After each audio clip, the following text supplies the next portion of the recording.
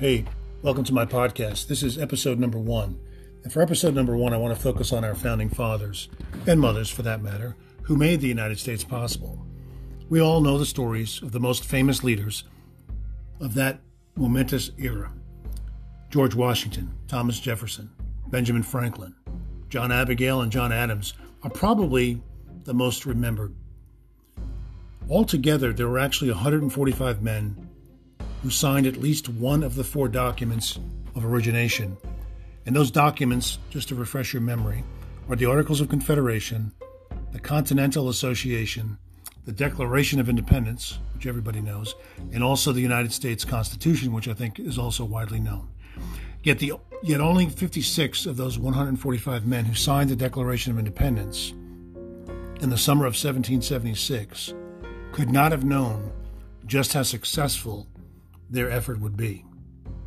Rather, most of them knew that what they were doing was committing high treason against Great Britain and King George III by signing their name to a document that renounced their allegiance to their mother country.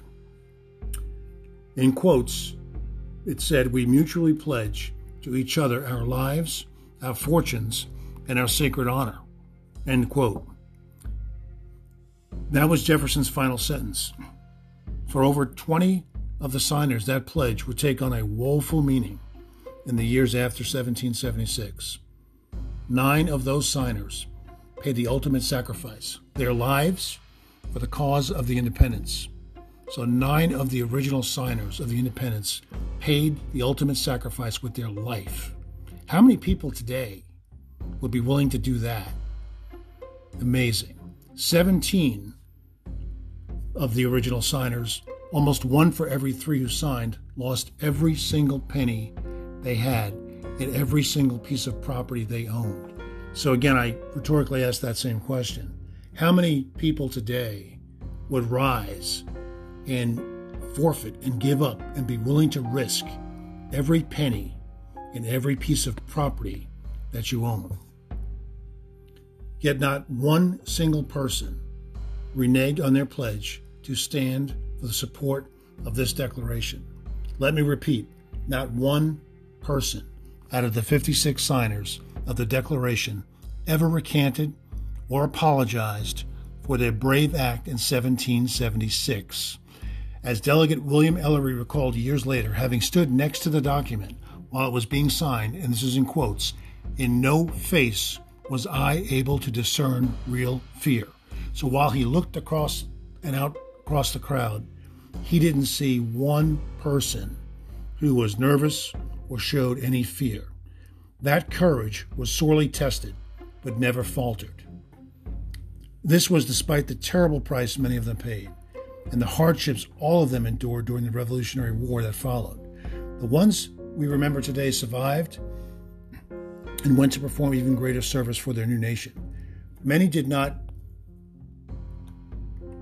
come from the North or South. As was tradition then, here are some of the founding fathers who truly gave their lives and their well-being for the cause of liberty. So I want to focus on the names less well known. But if you live in the North, in Rhode Island or New York, or even perhaps New Jersey and Pennsylvania, you'll recognize some of these names because these names are major roadways, major bridges, major arteries that are named after these founding fathers who when I go through each founding father, you'll see and hear, rather, what they lost. So I'll start with William Ellery from Rhode Island. His house and entire estate was burned to the ground. He survived the war and later became a vocal opponent of slavery. People don't talk about that enough. William Floyd from New York. He and his family escaped the British invasion of Long Island to Connecticut, but left behind their home and his entire income. The home was a charred ruin when they returned. Penniless, a full 7 years later, he went on to become a U.S. Senator and Congressman from New York. Francis Lewis from New York. Many people know the Francis Lewis Parkway, right off the LIE. His home and estates on Long Island were destroyed by the British. Even worse, Mrs. Lewis was captured and imprisoned, dying from complications stemming from her incarceration. Again, I ask you, who among us today would be willing to make these sacrifices? Lewis Morris from New York, far from being a courteous abstainer during the debate, as the musical 1776 tells us, Morris literally put his money where his mouth was, and signatures. The entire Morris financial fortune was put at the service of the Continental Army. Loyalist neighbors confiscated his property, forcing him apart from his family for the duration of the war. His brother, governor of the Constitution fame, also lost most of his wealth during the Revolution. Philip Livingston from New York, one of the wealthiest men in America in 1776, Livingston lost every penny he had as a result of signing the Declaration. His family was driven from their house by the British and his estate plundered. Livingston died impoverished just 2 years later while still serving in the Continental Congress. He was broke, no money, nothing. Not like our politicians come out today. Okay, this man died impoverished, gave up his fortune, and still served in Congress. John Hart from New Jersey. Hart's wife was dying as he signed the Declaration.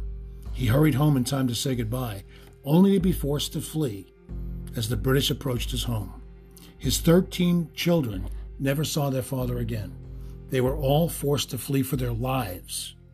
He died in 1779. Richard Stockton from New Jersey was a judge. Judge Stockton was arrested by the British in 1776. He was imprisoned in a military stockade. He was released 5 years later, his health crippled, and he died a pauper. He was poor, he was broke, he had nothing. He died in Princeton, New Jersey, actually. Richard Stockton College in New Jersey is named in his honor, and I believe there's also a Richard Stockton rest area on the New Jersey Turnpike. John Witherspoon from New Jersey, a native of Scotland. He earned his doctorate in divinity from the University of St. Andrews before immigrating to the colonies to serve as the president of the College of New Jersey, better known as Princeton University today. The British responded to his signing of the Declaration by burning the college library to the ground. When they occupied Princeton a few months later and pillaged the rest of the campus, they went after Witherspoon. Witherspoon returned after the British were expelled from the area by the Continental Army, and he lived to see the college rebuilt. Robert Morris from Pennsylvania. Morris earned a massive fortune as a banker and commercial magnate and gave it all away to finance the revolution. The blockade runners that brought provisions from Europe to the colonies were entirely paid by Robert Morris and provisioned by him. He also loaned them an enormous sum of $10,000 to the Continental Congress, which was on the verge of bankruptcy in 1776. Unlike the global bankers of today, or unlike the politicians today, who would try and self-fund the government, they would never do that. The people we have in office today, first of all, we need term limits. They're in office way too long, as you can see. And secondly, they would not make these sacrifices. They're expecting us to sacrifice for them. John Morton from Pennsylvania, despite living in a loyalist-dominated part of the colony, so in other words, he was amongst the enemy, he personally was preferring to do reconciliation with Great Britain. Morton signed the Declaration. His neighbors turned on him, and he was forced to remain in Philadelphia. Just before his death in 1777, he died a year later, he submitted to Congress what became known as the Articles of Confederation. Thomas Nelson from Virginia. Nelson lived in Yorktown, which, of course, saw the final showdown of the Revolutionary War. As Americans' guns shelled the British defenses and anguished Nelson, now a general in the Continental Army, saw that they were sparing his house, which was General Cornwall's headquarters, if you recall. As the story goes, Nelson personally turned a cannon towards his home and blew it up to show that he was no less willing to sacrifice than his fellow Virginians. He loaned over $2 million to the Continental Congress, none of which was repaid, and Thomas Nelson from Virginia died impoverished. He gave his entire fortune away. There are a few more that I can talk about, but of these 56 men who signed the Declaration of Independence in the weeks and months after July 4th, 1776, 9 did not live, as I indicated before, to see the success of the American Revolution. Many others suffered financial losses, and in some cases, total ruin, like I mentioned. The men that I listed were not only the ones to pay the stiff price for their courage, But John Adams, who I didn't mention, his Boston home was looted, as was Franklin's in Philadelphia. Thomas Jefferson barely escaped with his life in 1779 when the British Navy raided Virginia.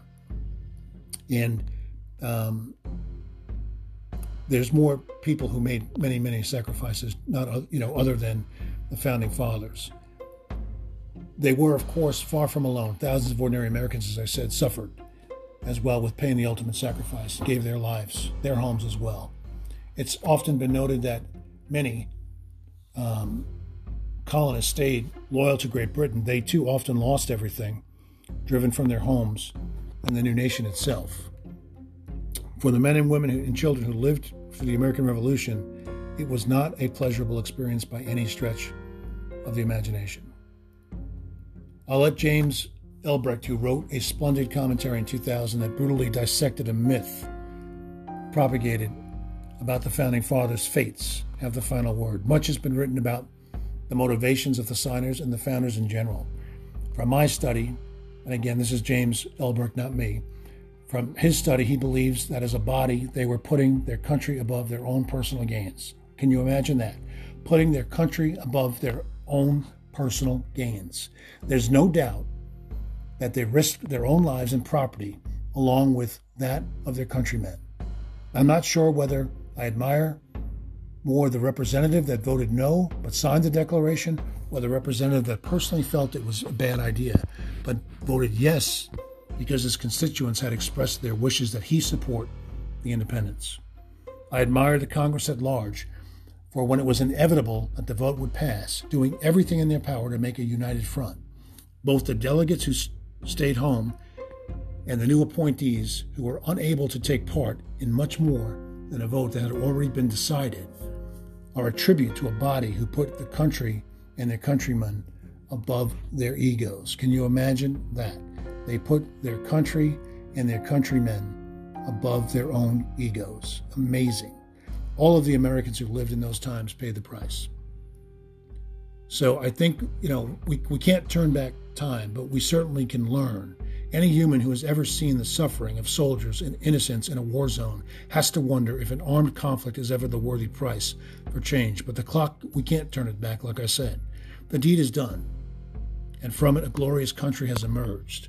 So as we continue our legacy as the greatest nation under God, the United States of America, let's pause to remember our ancestors, those we remember, and those who are forgotten, who pledged, in quotes again, our lives, our fortunes, and our sacred honor for a cause that was lucky to survive the next few months, let alone the last 244 years.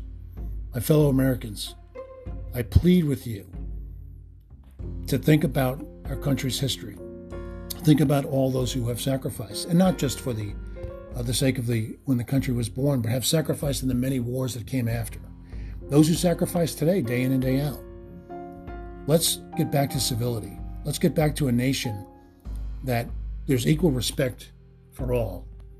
Let's start to celebrate this awesome country again, regardless of what the outcome is in the upcoming election.